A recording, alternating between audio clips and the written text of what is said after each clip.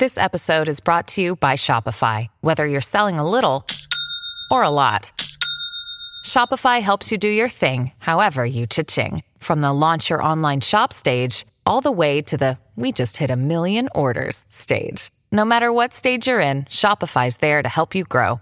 Sign up for a $1 per month trial period at shopify.com/special offer, all lowercase. That's shopify.com/special offer.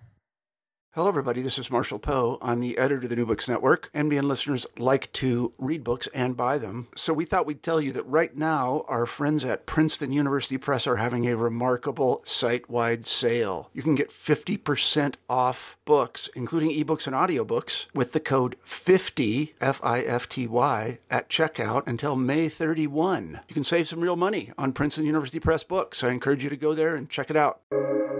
Welcome to the New Books Network. Welcome to New Books in History, a channel on the New Books Network. I'm your host, Michael Vann of California State University, Sacramento. Today, my guest is Jeffrey Whyte, and we're going to talk about the birth of psychological war, propaganda, espionage, and military violence from World War II to the Vietnam War, out with Oxford University Press in 2023, and available through open access. Dr. Whyte earned his PhD with the Department of Geography at the University of British Columbia, and before that, earned his MA with the School of Communications at Simon Fraser University, also in beautiful British Columbia. He is currently a lecturer in international relations at the Department of Politics, Philosophy, and Religion at Lancaster University in the UK. Dr. Jeffrey Whyte, Jeff, if I may, welcome to New Books in History. Thanks, mate. Really appreciate it. So before we get into the book, The Birth of Psychological War, Propaganda, Espionage, and Military Violence from World War II to the Vietnam War, would you please tell us a little bit about yourself and how you came to be the scholar that you are, and what drew you to the topic of psychological warfare? Yeah, I mean, I feel like I've had a bit of a circuitous route to where I am now. I started in my undergrad studying philosophy, mostly continental philosophy at a sort of small liberal arts school in Halifax, Nova Scotia, sort of near to where I grew up. It was a program really kind of designed around history of ideas and sort of contemporary continental philosophy. And from there, I moved to the other coast of Canada, to Vancouver, and I did a master's degree in communication studies. Which in Canada is a sort of interesting tradition. There's this critical school of communication studies in Canada that combines cultural studies and political economy. And that was a really, really great place to study, and shaped a lot of my thinking about looking at the politics of communication. And then I moved for my PhD to the other side of the city. I started a PhD program in the geography department at the University of British Columbia. I studied with Derek Gregory there, who is doing a lot of writing on the global war on terror, on the history of aerial bombardment. And that's where I sort of learned to take a more geographical approach. And it was a really great environment. There was a lot of students and faculty there working in critical military studies. So it was just a really terrific environment. And on the question of psychological war, I mean, so for me as a young person, the sort of defining political event of that time of my life was the invasion of Iraq and Afghanistan, and this sort of procession of, tragedies and farces, I guess, really made me want to engage more in the politics of war and those wars.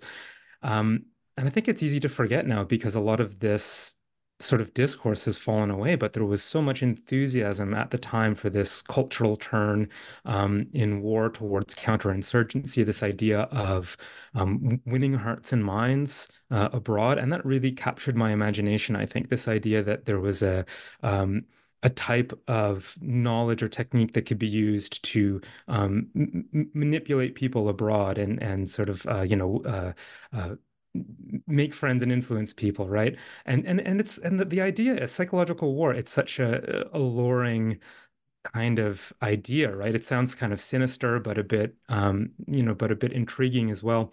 So I set out in my studies, I think perhaps naively, in fact, I'm sure naively, to begin with, trying to think about how can I uncover or expose what we're doing to, as I say, try to control public opinion, to manipulate people. And of course, you didn't have to scratch the surface very far to realize that, well, we weren't winning a whole lot of hearts and minds. So my interest quickly changed from this question of, well, how are we controlling people's minds in foreign countries, to, well, how did we ever come to believe that this is something that we could do in the first place? So the project took sort of an historical turn there, and I became interested in, or I mean, I guess I sort of ended up trying to write this political history of the idea of psychological war.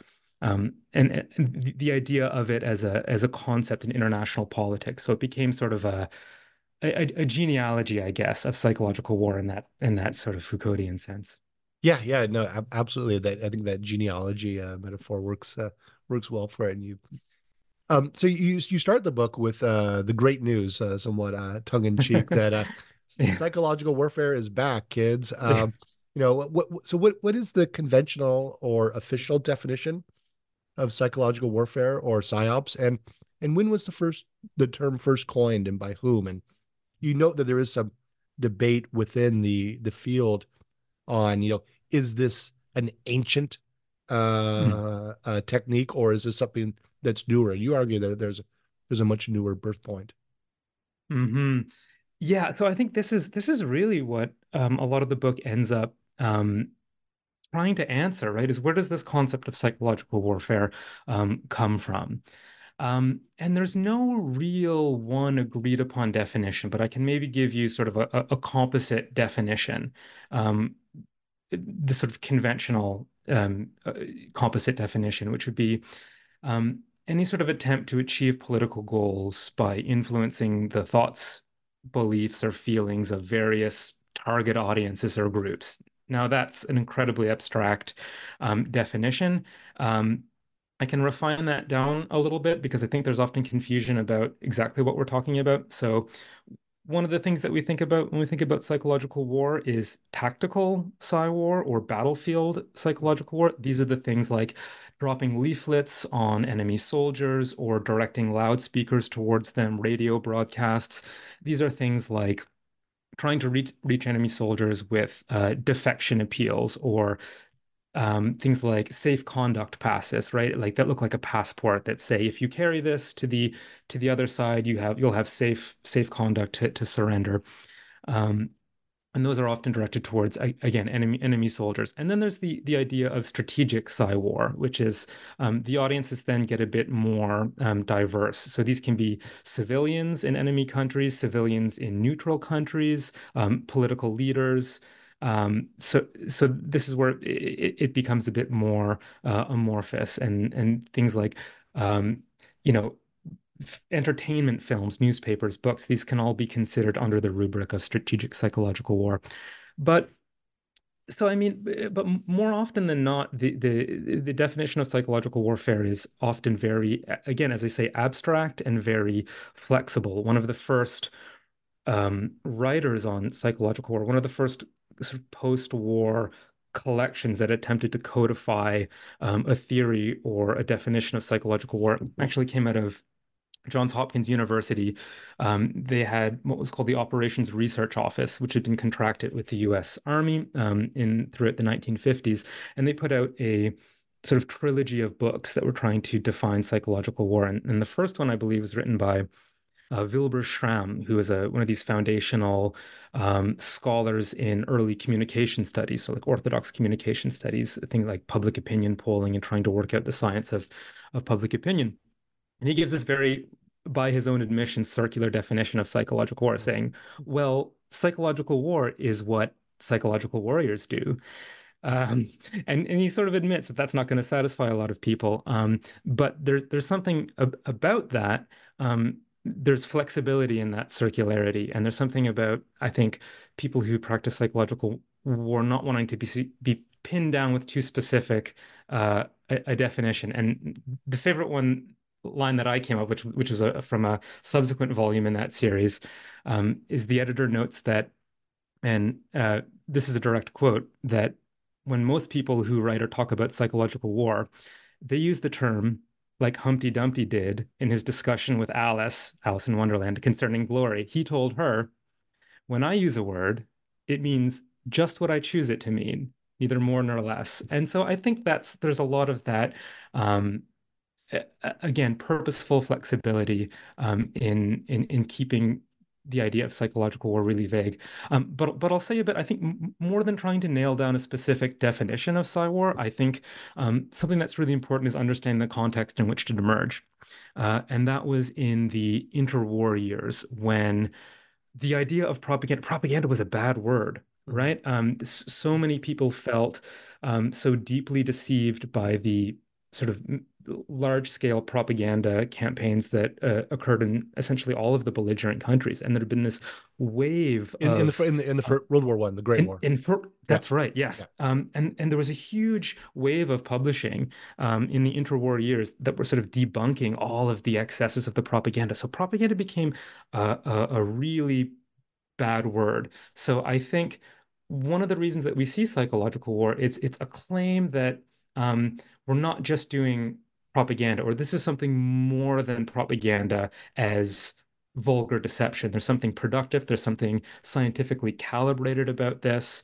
I think partially there was an attempt to distance the sort of then contemporary practice of what's now psychological war from the sort of by then very pejorative term propaganda.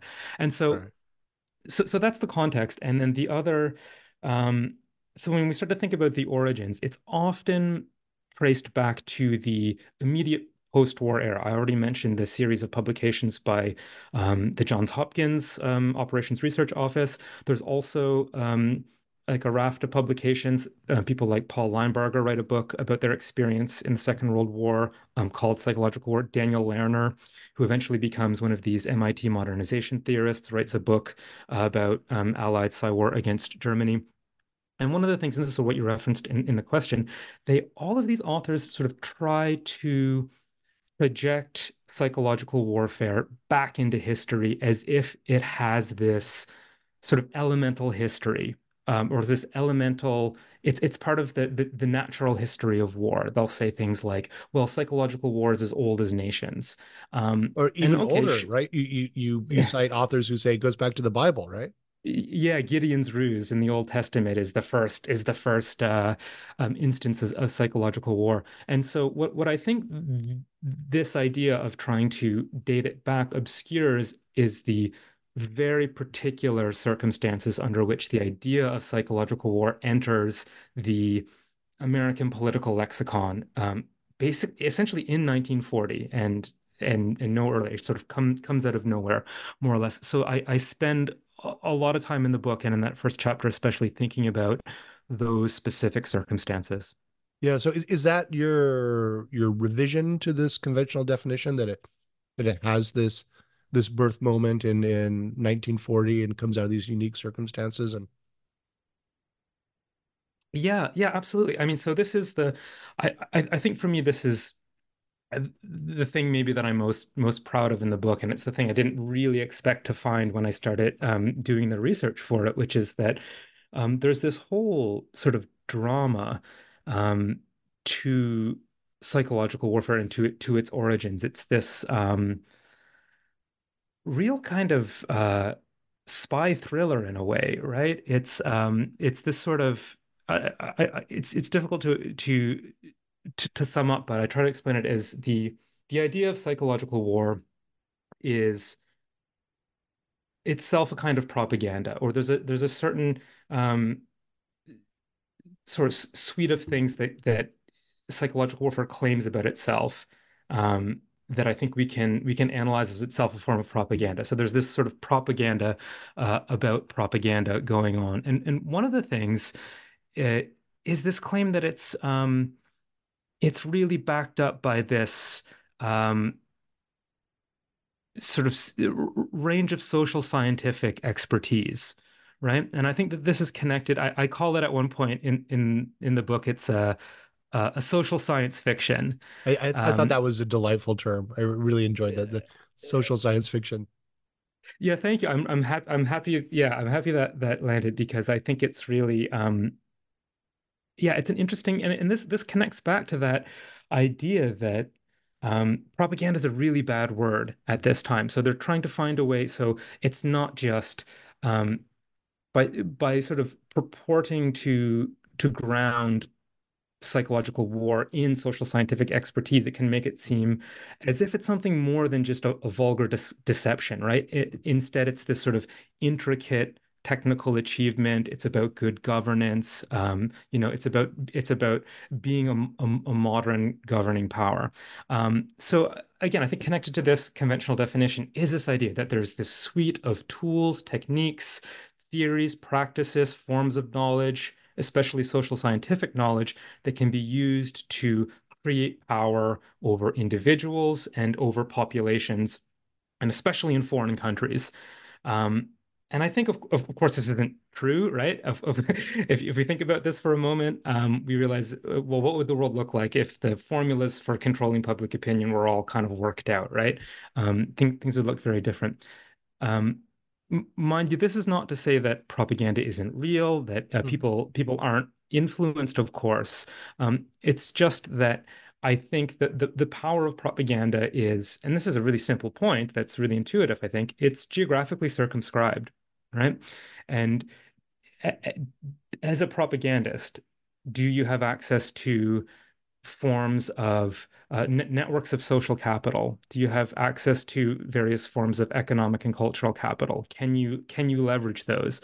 Often in one's own country, in the domestic context, that can be true. If you're a magazine publisher who operates socially between, say, Washington and New York, well, you have access to a credulous and sort of trusted readership. And so there is a lever of power there.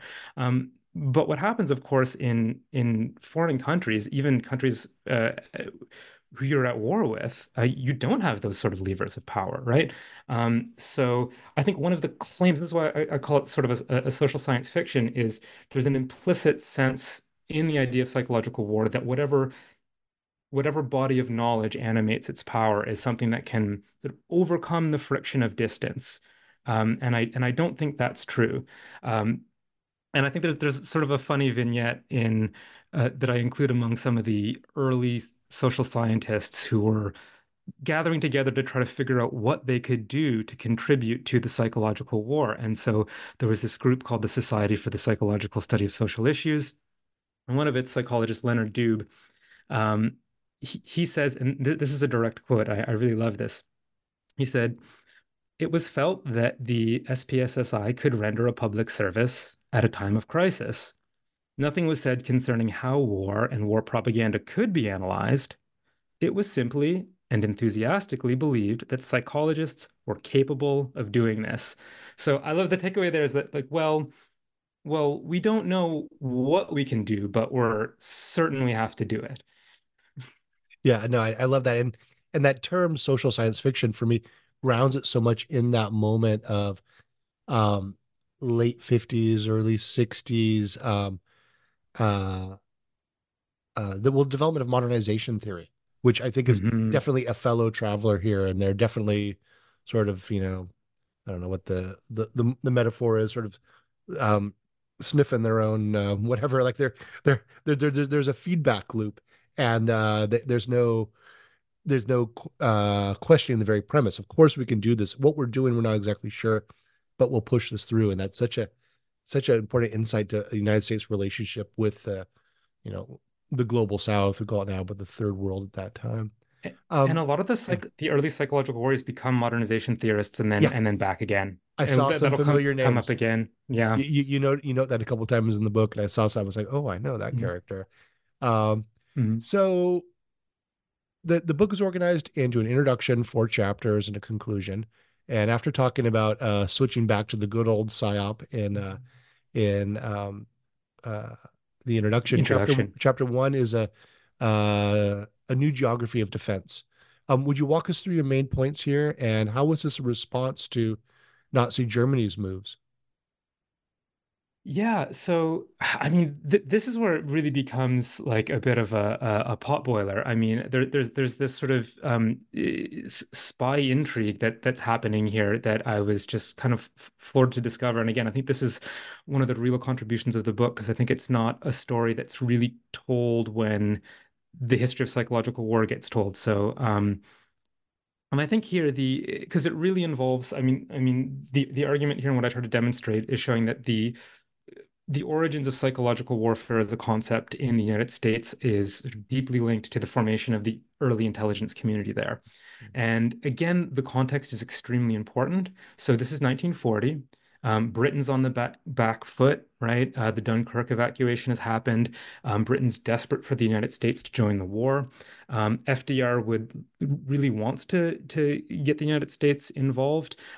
His main problem is that American public opinion is staunchly against intervention, which is not to say that Americans want Germany to win the war. They don't. Overwhelmingly, Americans want Britain to win. They just don't want to get involved in it, right? And this is the classic, I think, the dynamics of interventionism versus isolationism is well understood in this era. Um, but it's very important for how psychological war as a concept arrives on the scene. So one of the things that FDR does is he empowers William Donovan to create one of the United States' first intelligence agencies. Now, Donovan is a Wall Street lawyer. He's a veteran of the First World War. He's extremely well connected socially, and he goes on to become this figure who's regarded as the sort of grandfather of the CIA, right? Wild Bill Donovan is the nickname, right? And so um, FDR makes him the what's called the coordinator of information, or he's the office creates the office of the coordinator of information, which is sort of a mouthful, but the COI, the coordinator of information. And this is the predecessor to what becomes the Office of Strategic Services, the OSS, which then goes on to sort of become the CIA. So that's the sort of genealogy here. And so Donovan immediately starts collaborating with his British counterpart, who's a Canadian industrialist named William Stevenson. And there's been books written about him as well. His spy code name is Intrepid, right? This is the spy called Intrepid.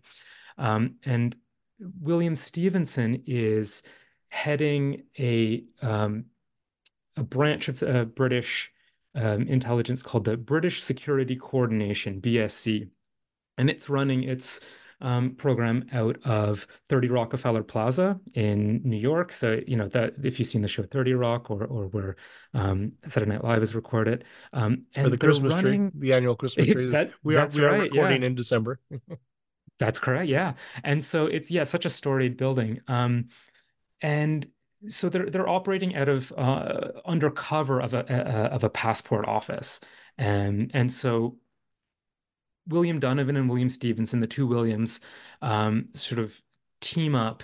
And one of the things that they do is to try to advertise or publicize the danger of this new kind of warfare. And this is psychological war, because for them, really, public opinion, American public opinion is the battleground, right? They really want to convince Americans to intervene and to join the war. And one of the ways that they do this is try to say, well, listen, you might want to stay out of the war. You may want to be an isolationist, but you can't do that because the psychological war is already here.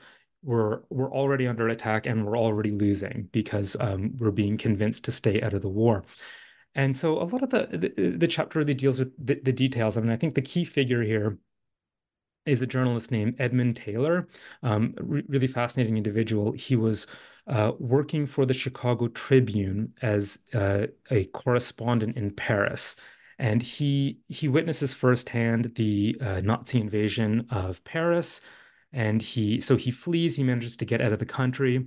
And he sort of very quickly, he rushes the publication of a sort of dramatized version of his own and his wife's journals and diaries at the time.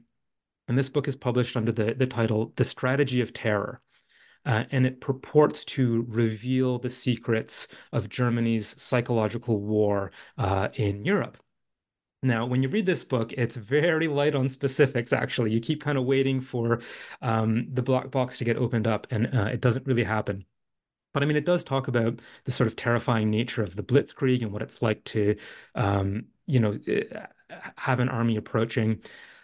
But there's something that's really interesting as well about this claim that he keeps making, which is that, the European countries they weren't defeated militarily. They were beaten psychologically. It was their psychological resolve that failed them.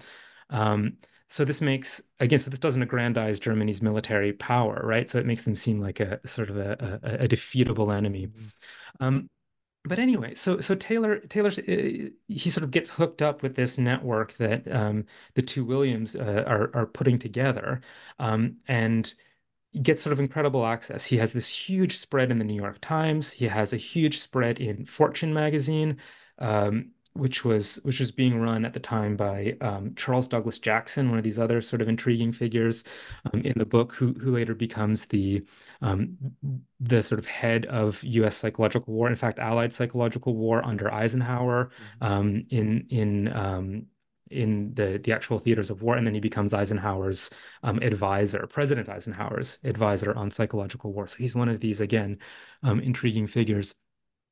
But Taylor really starts to, and when I make this claim that psychological war is a kind of social science fiction, we get some of these really, I guess, sort of pulpy stories that come out of Taylor. Like he'll say things like psychological war, Germany's perfected it. It is scientific knowledge. This is a direct quote, scientific knowledge of the inner forces which determine opinion and control nerves.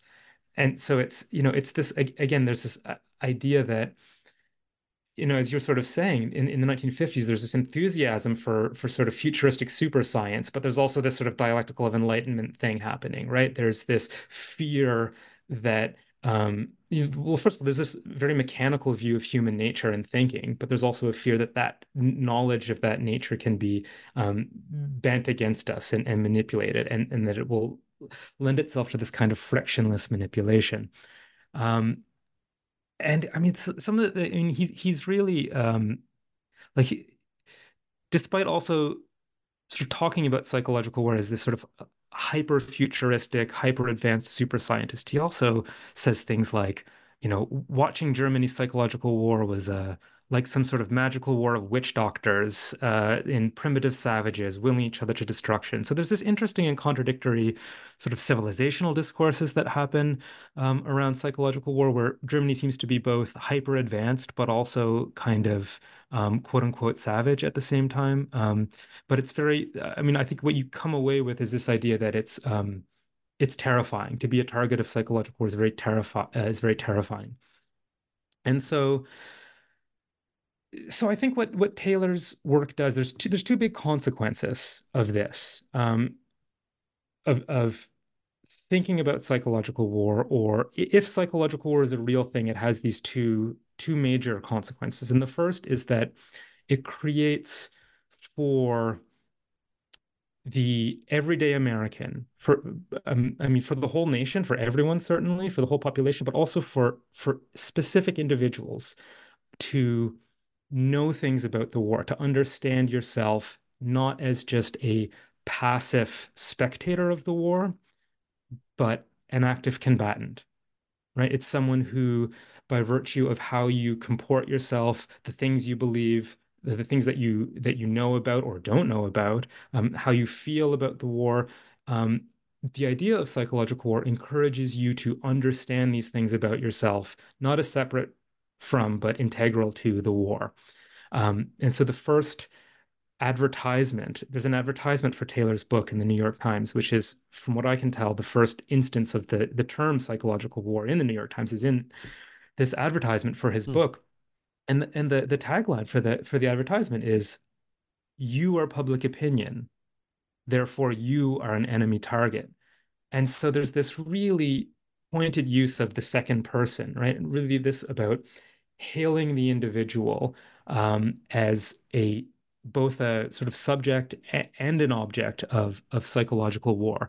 So that's the first I think, really important thing that psychological warfare does is it sort of hails the individual, right? And it interpolates them into the war itself. Now, the second thing it does is, and this is where the title of the chapter comes from, it purports to sort of change the geography of war. It Mm. creates this idea of a new geography of defense, and that's a line from Nelson Rockefeller, who is involved in some ancillary ways. Uh, One of the things that Taylor says again and again in his writing is that psychological warfare is not bound by time or space, which is a really incredible claim, right? And this has something to do with the invention of shortwave radio, Mm. which means that European powers can now broadcast radio signals to the United States. Mind you, no one's listening to these. The signal is bad. You need specialist equipment to pick it up. And as like lots of opinion polls had shown at the time, people didn't listen to it because they understood it to be propaganda, right? So no one's tuning into this stuff. But there's this idea that modern technology is going to be able to, do this kind of time-space compression, annihilate distance, and because of this, this is going to change the geography of war. So, and again, this is a very, I think, um, clever critique of isolationism, right? And it's because it's saying, well, because this was the whole idea about isolationism is the US doesn't have to worry about these wars. We're protected by our two big oceans. And so this idea that psychological war isn't bound by time and space, it says, well, no, you're not isolated. The cyber war is already happening and you're part of it. Not only is isolationism not preferable, it's untenable. It's actually impossible. So again, these are, I think, the two big claims around what I'm calling the birth of psychological war is the one that it changes people's relationship to war and it makes them think about themselves as part of the war.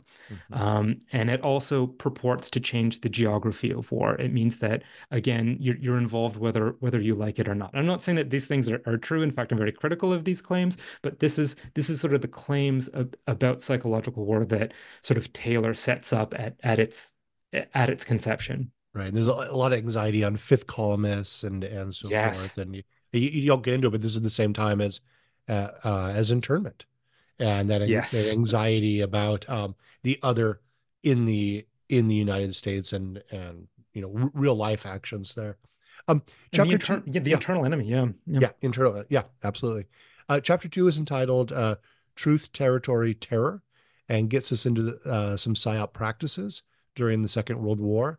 Tell us a little bit about that, and how was psychological warfare used in conjunction with real warfare, like aerial bombardment? And there's an argument, that psychological warfare is actually supposed to save lives when used in conjunction with mass violence.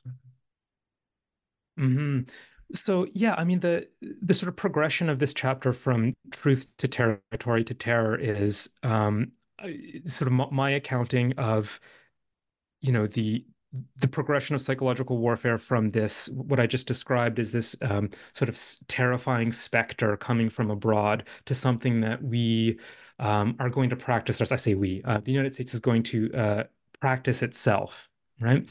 Um, and there's some sort of and there's an irony here, right? Because they just set it up as this terrifying thing, and it's like, well, okay, now we're gonna start doing it ourselves.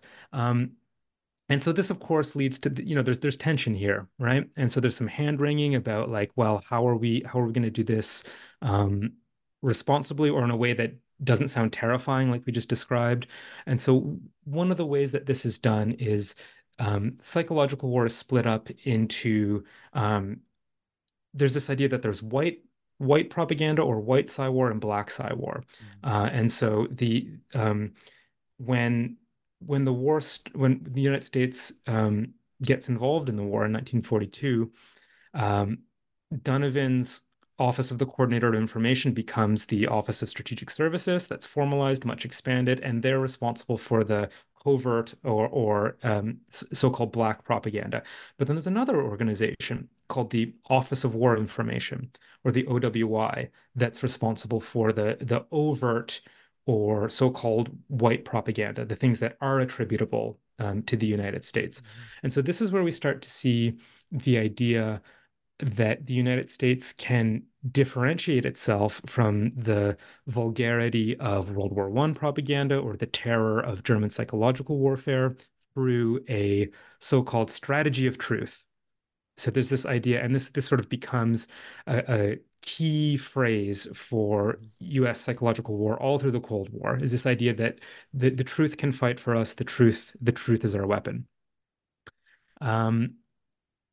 And again, there's this implicit claim here that, in the right hands, psychological war can be more than just deceptive. It can be productive, right? It can help build morale, for example. And I haven't spoken about it much, but this is this idea of morale is sort of one of the twin morale and psychological war, these sort of twin concepts that grow up side by side, right? War is able to attack morale. Morale is able to defend against psychological war. So they've got the strategy of truth. So does this mean that the United States will never lie and always tell the truth? Well, no, they have the OSS for that. But what it really means is that the US is going to try to conduct its propaganda in a way that doesn't seem like overt propaganda, right? They're going to use they're going to sort of adopt the tones of objective, neutral, more or less liberal political discourse to do things like highlight favorable news and downplay negative news.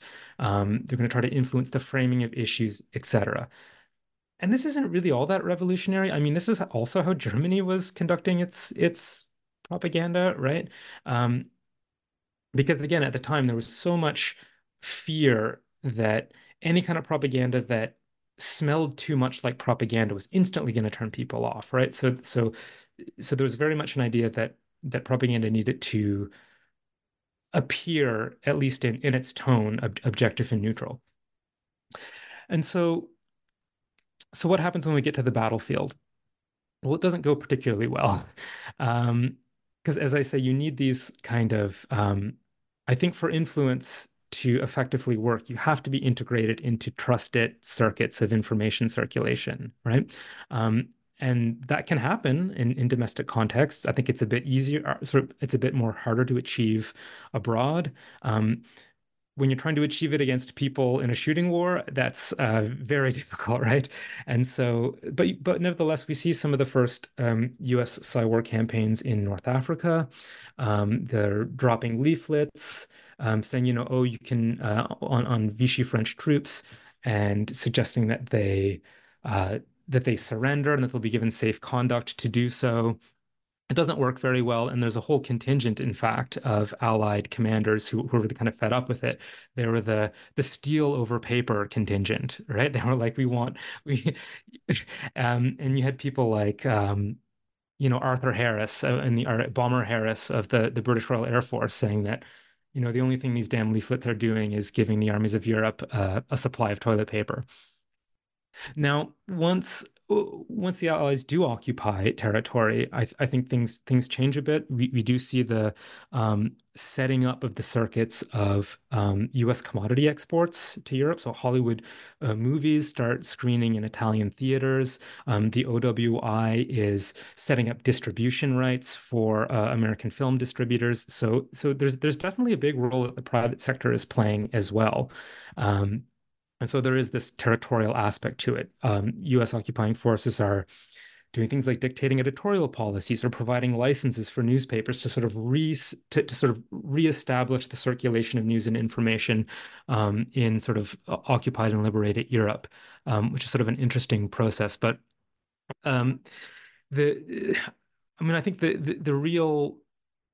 thing that I really try to argue with this chapter is to show that the last part, the terror part, is when we think about the history of psychological war in World War II as conducted by the United States, that it is intimately connected to the practice of aerial bombing, which is also a relatively new practice at the time. I mean, it's not completely new, but it's the Second World War where the practice of aerial bombardment comes into full force in a way that it never had before. And so these two things, aerial bombardment and psychological warfare, kind of grow up side by side. And I argue that they're really intimately connected.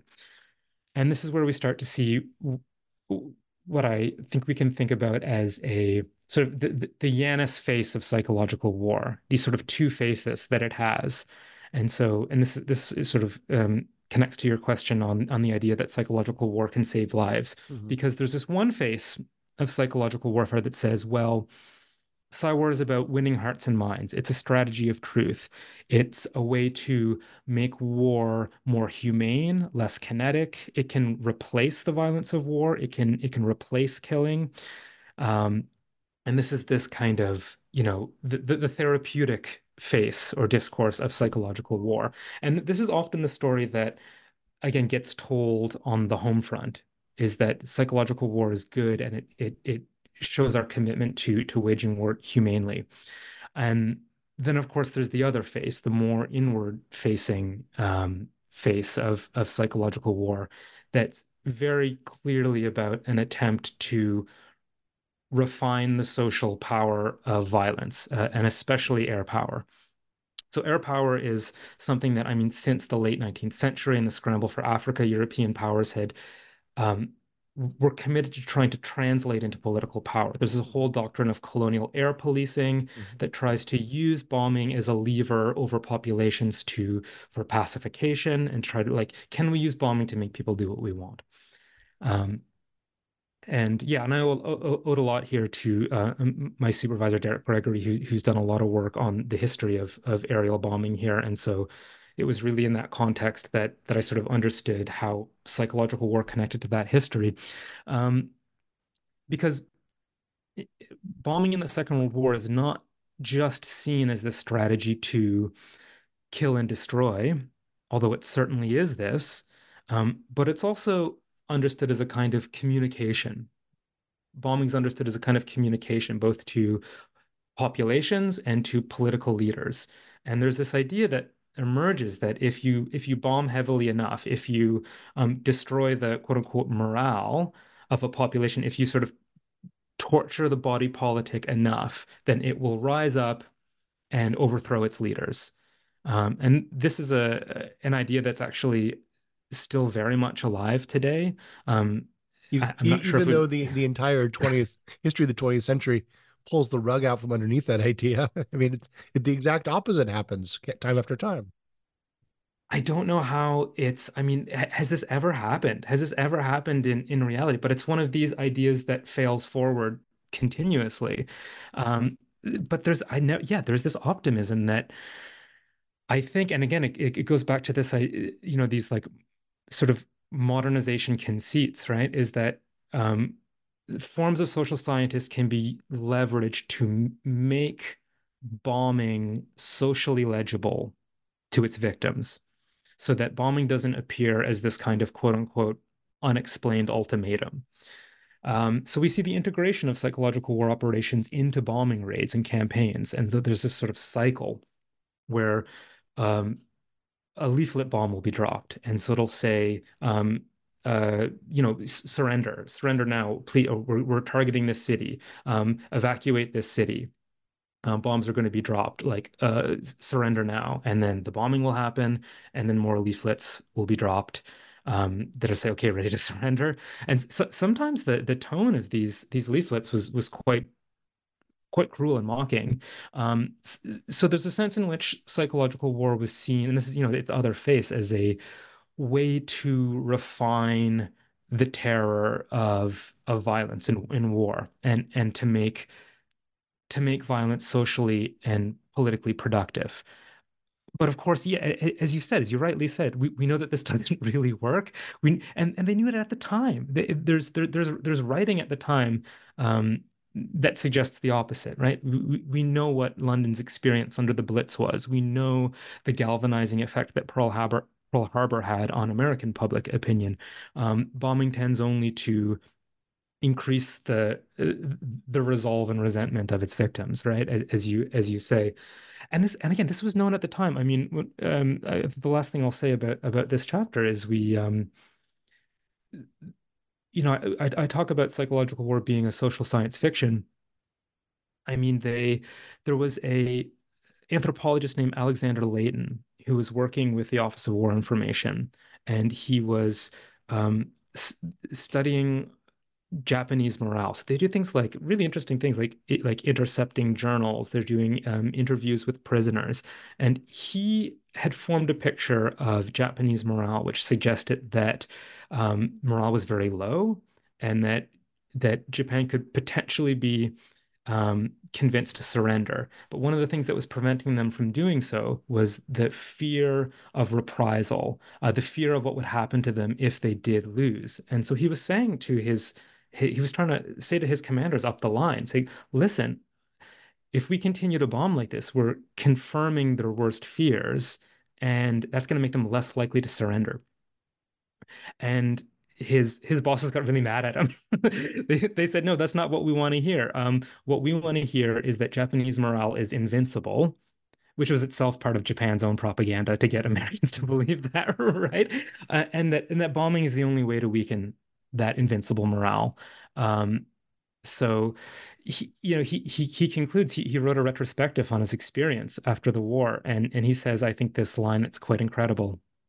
He says that the military uses social science the same way that a drunk uses a lamppost, which is for support rather than illumination.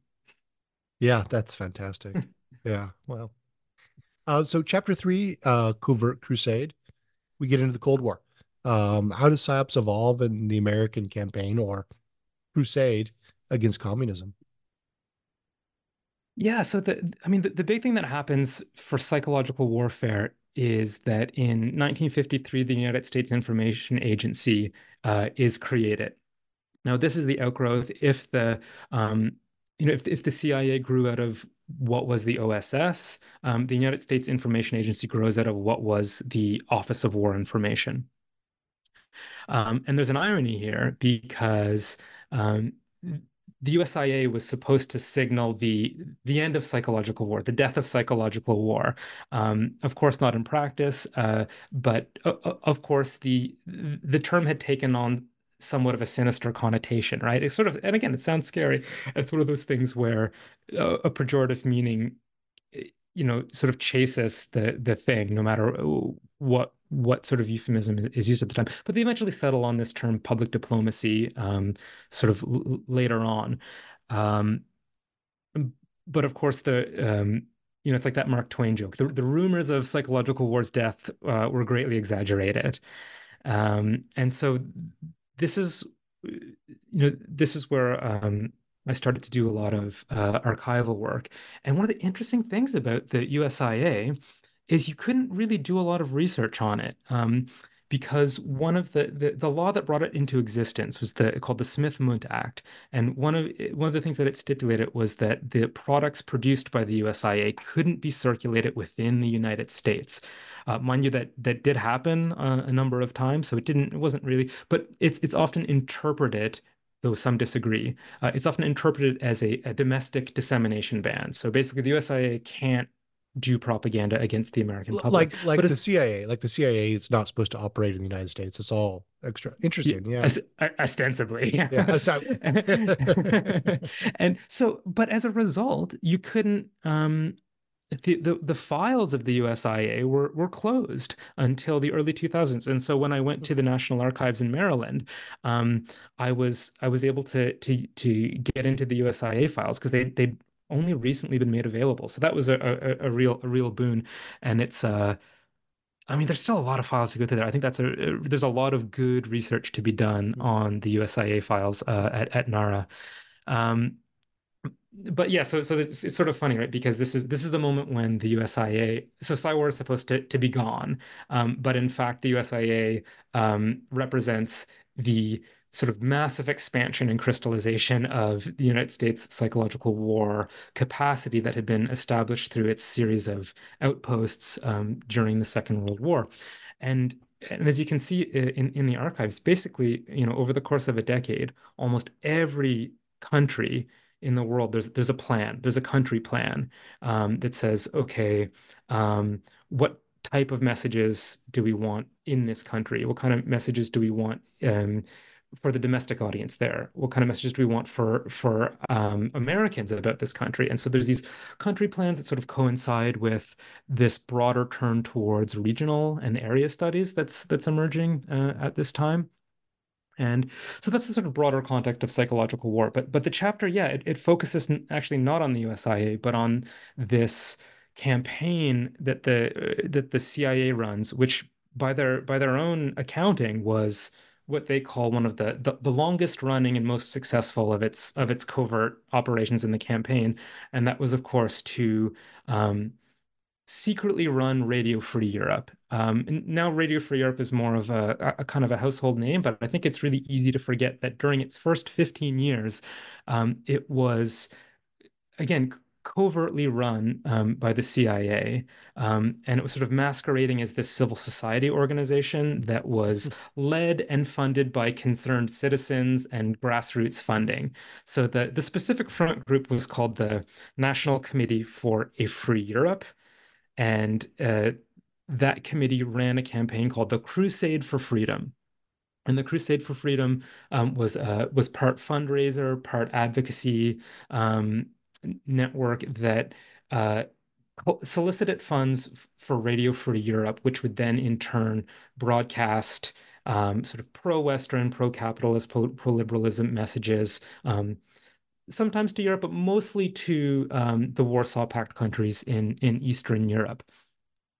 Um, and yeah, but my argument here is that as much as this campaign was about reaching the sort of communist countries in Europe, it was also about targeting Americans and sort of bringing Americans on board for the ideological Cold War. And so I'll just give sort of one example from the chapter, which I really love, which is this idea of the truth dollar. Yeah. So one of the things the Crusade did was because there was this idea that Radio Free Europe was completely supported by Americans who were who wanted to sort of themselves become psychological warriors, right? It was this idea that by funding Radio Free Europe, by sending in a truth dollar, that you could fund the psychological war that was being waged against communism.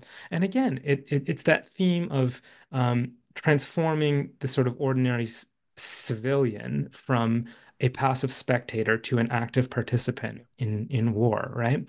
And I think there's something, again, kind of genius about it because the symbolism of the dollar as an investment, I mean, it's it's a very low amount of money, so the symbolic investment, the sort of the spiritual investment of the individual in the so-called fight against communism, I think is really smart because it does this thing to conflate market exchange with political freedom. Mhm. And it positions the US dollar as the sort of unit of political agency, right? Quite yeah. So it's interesting. And but the sort of punchline here is that for every dollar that the Crusade for Freedom raised, for every truth dollar they successfully solicited, they actually lost money. I can't remember, but something like it cost them $1.50 to raise the dollar because of the administrative costs and things like that. So they were losing money, but of course, Radio Free Europe was fully funded by the But CIA. also, as you just noted, there's that effect of enrolling the average American into being a cold warrior, into being an anti-communist crusader. So actually losing money on that, it's not losing money, that's investment. You're getting a return on investment by making the average American a part of this campaign, right? Absolutely. And I mean, I think that idea of like invest, like, yeah, these sort of symbolic gestures that invest the individual is really interesting. I mean, the other sort of example from this chapter is the idea of it was called the Freedom Bell. They made a sort of a Mhm. copy of the Liberty Bell and toured it around the United States. And I can't go all the way down the rabbit hole on this but it's as part of this tour, they encouraged people to sign what was called a freedom scroll. And the freedom scroll was saying like, I recommit myself to the principles of freedom or something like that, right? And it has this very sort of catechistic, confessional kind of, it's about this, and and I draw a lot on Foucault here because it's like all of these sort of first person statements about yourself. It's these you're encouraged to produce a discourse about yourself. And there's the idea that by writing it down, by saying it out loud, you invest yourself in the statements that you make about yourself. Um, and I mean, so the idea was that once they had finished this tour, they would take this massive stack of scrolls, and they were quite big, and sort of inter them in the base of the Bell's housing. I don't kind of know what the architecture looked like. And then all of that was sent to West Berlin in City Hall, where the Bell is still there. I don't know if those Oh, is it scrolls are. still? Oh, It's wow, still it's still there. there, huh? So yeah, Berlin listeners, if we can get eyes on those scrolls, I'd be really fascinated to know if they're still there. But the idea was, I mean, it's I like this idea of the accumulated weight of this stack of political avowals and its sort of symbolic representation of the ordinary individual, not just being defensive anymore, right? Not just trying to preserve their own morale against the onslaught of enemy psychological war, but themselves becoming active participants. It's I think it's quite interesting. Absolutely. With chapter four, you enter a world that I know, Southeast Asia. Tell us about Psy War in Vietnam. And this chapter places the American war in Vietnam in the larger context of psychological warfare as a branch of counterinsurgency, correct? Yeah, that's right. And again, yeah, this was a chapter where I really relied a lot on archival work from the National Archives, and again on those USIA records. Um, and so yeah, one of the things I try to set this chapter up by situating Psy war in Vietnam within the broader shift within the United States Information Agency towards counterinsurgency that really started in the early 1960s with the Kennedy administration. And one of the things that Kennedy does is he appoints as the director of the USIA Edward R. Murrow, which I think is sort of an irony, given that Murrow is sort of remembered as this, like, he's the guy who fights McCarthy. He's the sort of champion of liberal democracy over the Red Scare, and he sort of finishes his career as the United States sort of anti-communist I crusader I at the was USIA. so surprised to read that. So was I, and it's not really discussed that much. So when I saw this in the archives, No. I was like, what, Murrow? And but he quickly falls ill, so he has the position for a very short tenure, which is why it maybe doesn't get talked about that much. But one of the things that I was able to find was Murrow's notes and records relating to his participation in this group called the Special Group on Counterinsurgency. This is the time when there's all these interagency special groups being formed in the government, and this one was set up by Bobby Kennedy, who's the Attorney General at the time, and it involves all sort of representatives from all the major sort of military and security agencies, and sort of Murrow sort of briefs the special group on the USIA's sort of counterinsurgency turn. And he says, all of those things that we used to talk about at the USIA, this idea about advertising the US or making friends or the strategy of truth, that's not what we're doing now. So what the USIA is going to be doing is we're out here to support friendly governments. And one of the examples he gives is the Cyril Adula regime in the Congo. He says we're setting up the infrastructure to support that government with communication, with plant, with expertise, with materials, and to help create a communication environment that can produce internal security, that can hedge against, communist revolutions and things like that. And so this is the wider context of the USIA's counterinsurgency turn and its interest in so-called counterinsurgency countries, of which Vietnam is one. And this is there's a heavy interest in Latin America and in Southeast Asia. So this is the context. And so what does US Cyber do? Well, they're trying to support at first, well, the DM government and then its many successors. And this is about providing, again, logistical support, infrastructure for communication. It's also about producing content, so magazines, radio programs, news stories, entertainment, operas, things like that. Um, and so there's this hope that producing content and setting up the infrastructure and the conditions to produce information circulation in Vietnam will create this sort of lever of power. And I use like Foucault's idea of governmentality or biopolitics to think about um, this type of power created by circulation, encouraging conditions for life and the growth of life. And so this is where that connection again to modernization theory comes in, right?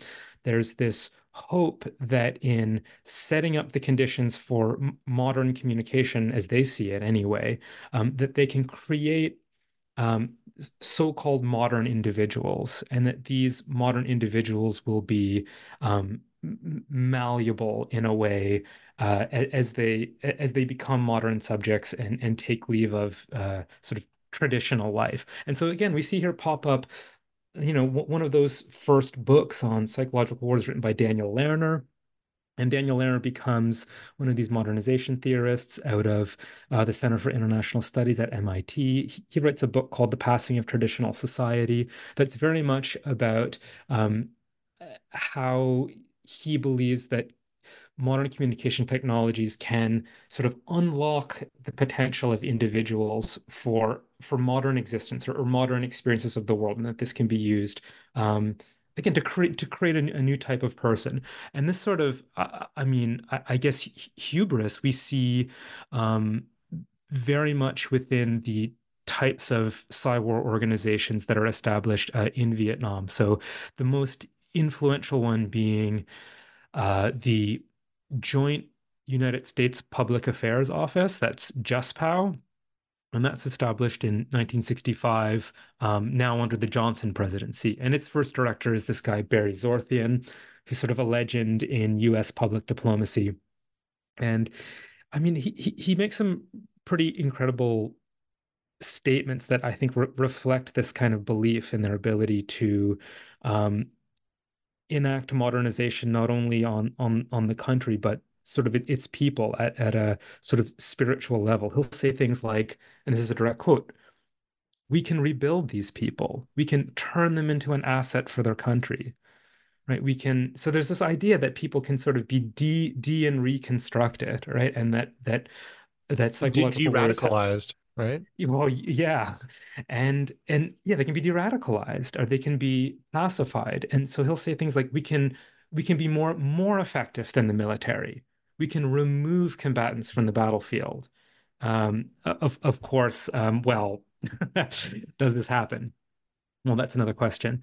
Um, but again, it ties into the broader strategy that we see in the war as well, or this idea of, you know, that they can create not only a modern country but modern individual. They can create this idea of new life, right? Because that's what the whole theme around the strategic Hamlet program. They're often called new life Hamlets, as these sort of microcosms where a new way of living could be created. And psychological war is a big part of that vision for creating a modern experience.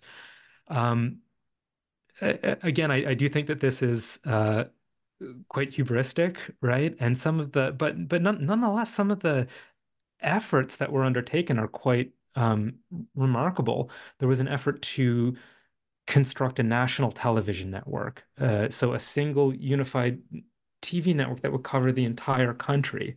Um, and so I think the Army brings in NBC's international division, and so they contract. So again, we see lots of private sector actors sort of coming in, and so the goal is to produce a national television audience um, over which they can have influence and through which they can help shape the contours of an emergent nationalism that will be friendly, right? Um, and there's this sort of belief that um, through exposure to these sort of technological marvels or the marvels of modern communication, that again people will um, sort of be dazzled by the experience, and it will make them want to integrate themselves into quote unquote modern life, Yeah, I mean, which dare yeah. I venture this with a Yeah. Canadian with a background in communications, but maybe the medium is the message, right? I mean, Yes, that's well, it's the Marshall McLuhan cliche. I mean, it's communicating yeah. via television, putting televisions. What are there? I think some of them are like run by generators in villages where people could gather together and watch this Yeah. modern marvel.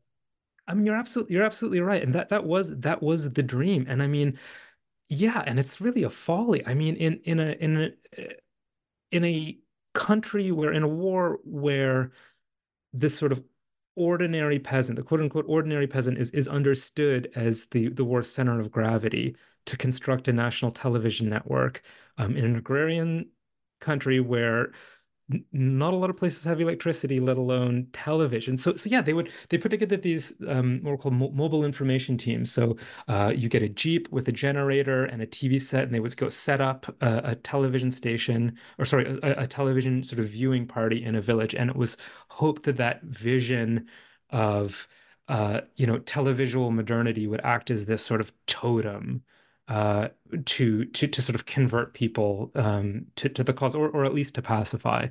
Um, so You this know, is that. the French did a similar thing a couple of generations before Is that right? with film and setting up movie Hmm. projectors and showing films in various villages and a lot of public health films which I looked at in my work on history of Oh. disease. But there's a lot of talk about simply setting up this projector in this village in central Vietnam is going to, well, win hearts and minds. And the technology is going to be so seductive that, of course, they're going to get enrolled in the French civilizing mission. Yes, exactly. And so this is, I mean, this sort of goes back to this like Janus face of psychological war, right? This is very much the one face that sort of sees psychological war as a potential to be productive, to be humane, um, and to actually produce this sort of vision of new life that they are wanting to build. But of course, this is contradicted by the other face of psychological war, right? Which is remains sort of deeply integrated and wedded to strategies of aerial bombardment, which of course are strategies of terror, right? And so what we see that it's a very similar story to the one I described in the Second World War, is that there's an integration of sort of psychological war operations with bombing campaigns, and indeed there's an understanding among commanders that bombing itself is a form of communication. In James Gibson's book Techno War in Vietnam, he makes this argument very convincingly that um, bombing was seen as a form of communication, and I mean the types of like leaflets that you discover. I mean, it's again, there was very much an effort to advertise the industrial capacity of the United States and its ability to sort of produce this scale of killing and the scale of destruction, um, and also to advertise the willingness to continue to use it. So this is again, this kind of speaks to these two faces of psychological war and how they're kind of constantly in tension with one another. There's these sort of biopolitical ambitions, right? This idea that cyber can be productive and create life, that always is rubbing up against the, I guess, more necropolitical reality of the killing that is sort of always inescapable in war. And I guess one of the, you know, this, I mean, I think one of the really a good example of this was that, you would see these leafleting campaigns that would, I guess this sort of sums up the contradiction, that would sort of be advertising the United States' ability to provide medical aid. They said, if you're injured, we can guarantee you medical care against injuries. And it's like, well, where did those injuries come from in the first place?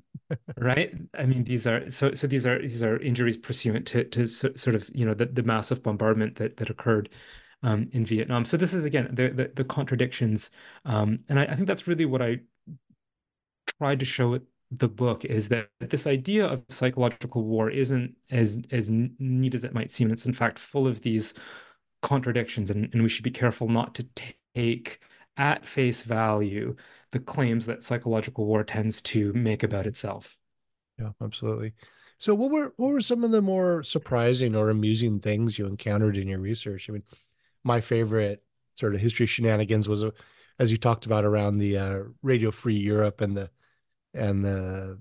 secret funding and convincing the American public that it was civil society. I Yeah. found that so fascinating. What were some of the others that popped out at you? Well, I mean, I guess for surprising, I really didn't expect the project to be as historiographical as it was. Yeah, I really didn't expect to tell a different story about the historical origins of psychological war than are often told. So that was sort of surprising for me. Um, yeah, amusing. I think there's something about sometimes I dread, some people ask, well, what do you research? And I'll say, oh, psychological war. And someone will inevitably say to me, ah, yes, but have you read Sun Tzu's The Art of War?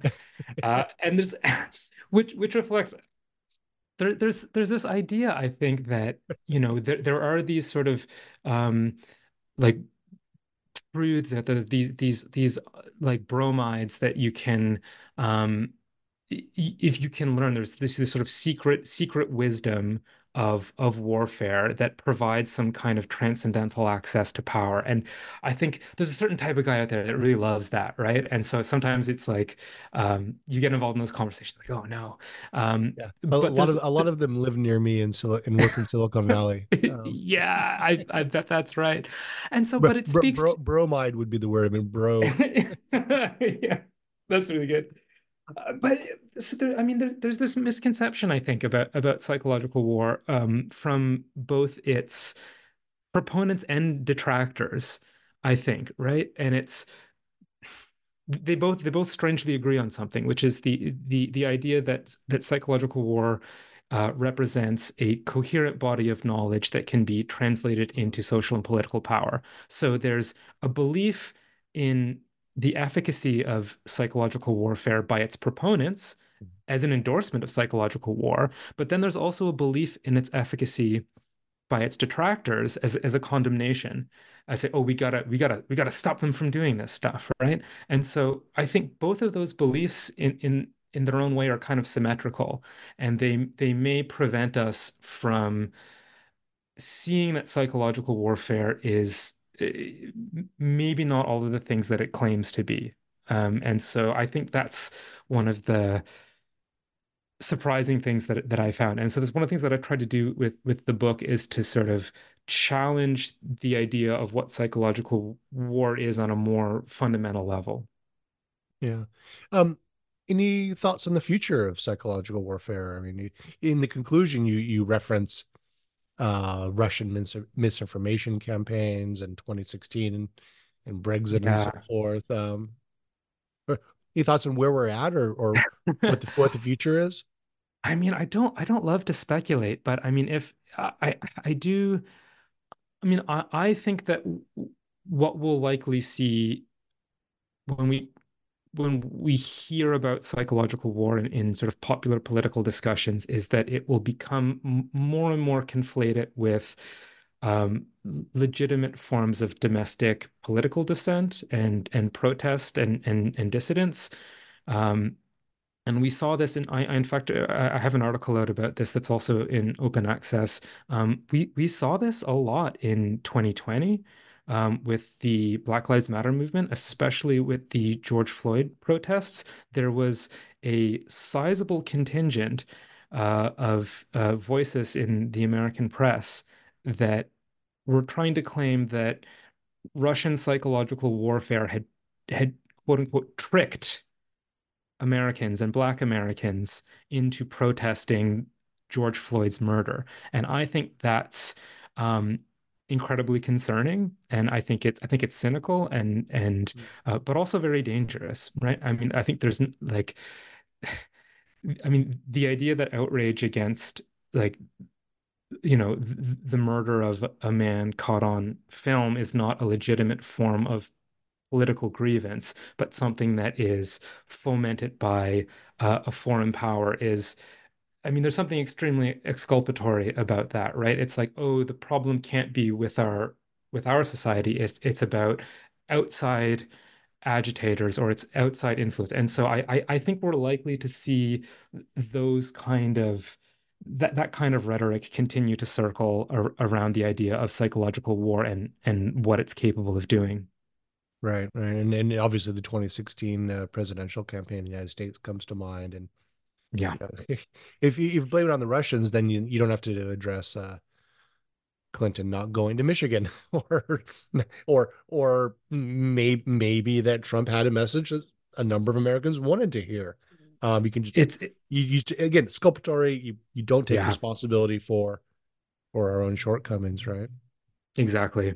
Yeah, yeah.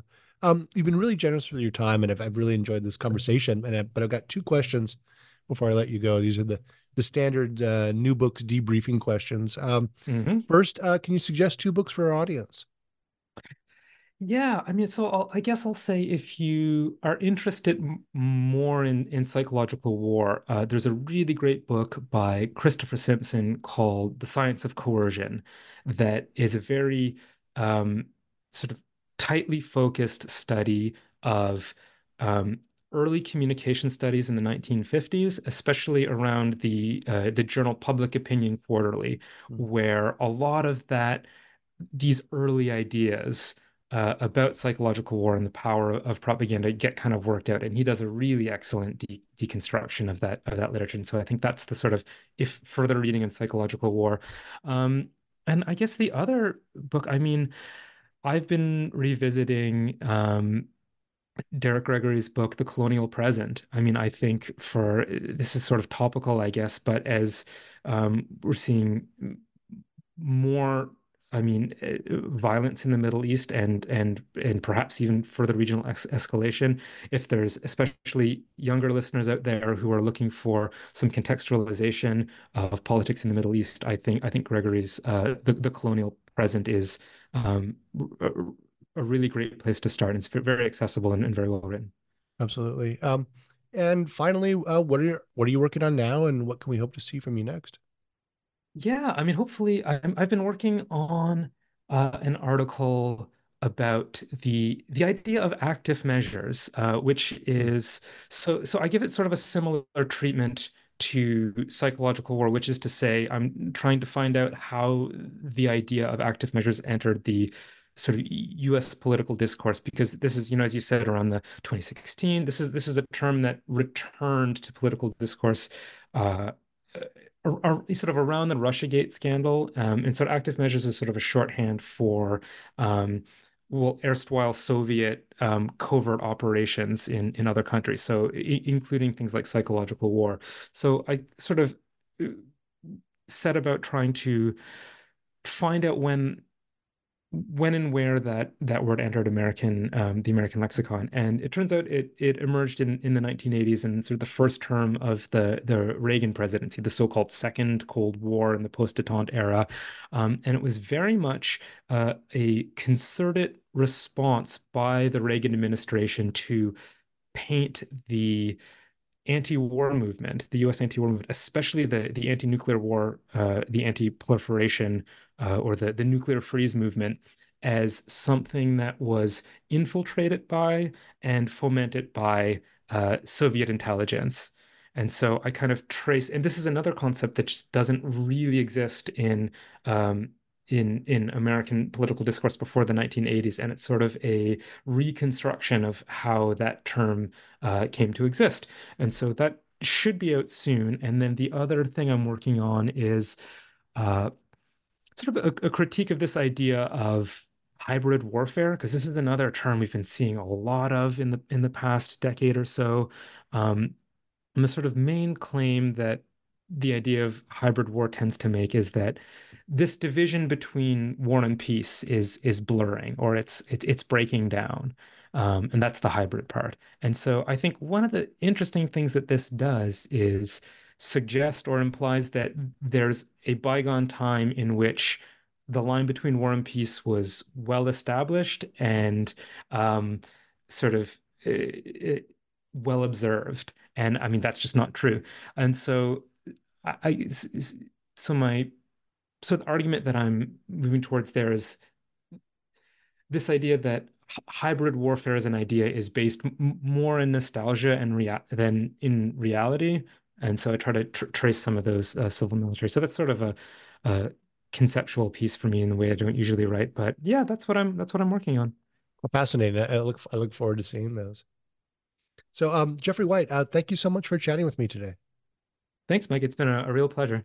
Yeah, this has been a conversation with Jeffrey Whyte of Lancaster University about the birth of psychological war, propaganda, espionage, and military violence from World War II to the Vietnam War, with Oxford University Press in 2023.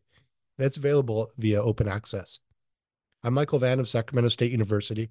This has been an episode of New Books in History, a channel on the New Books Network. Thank you for listening.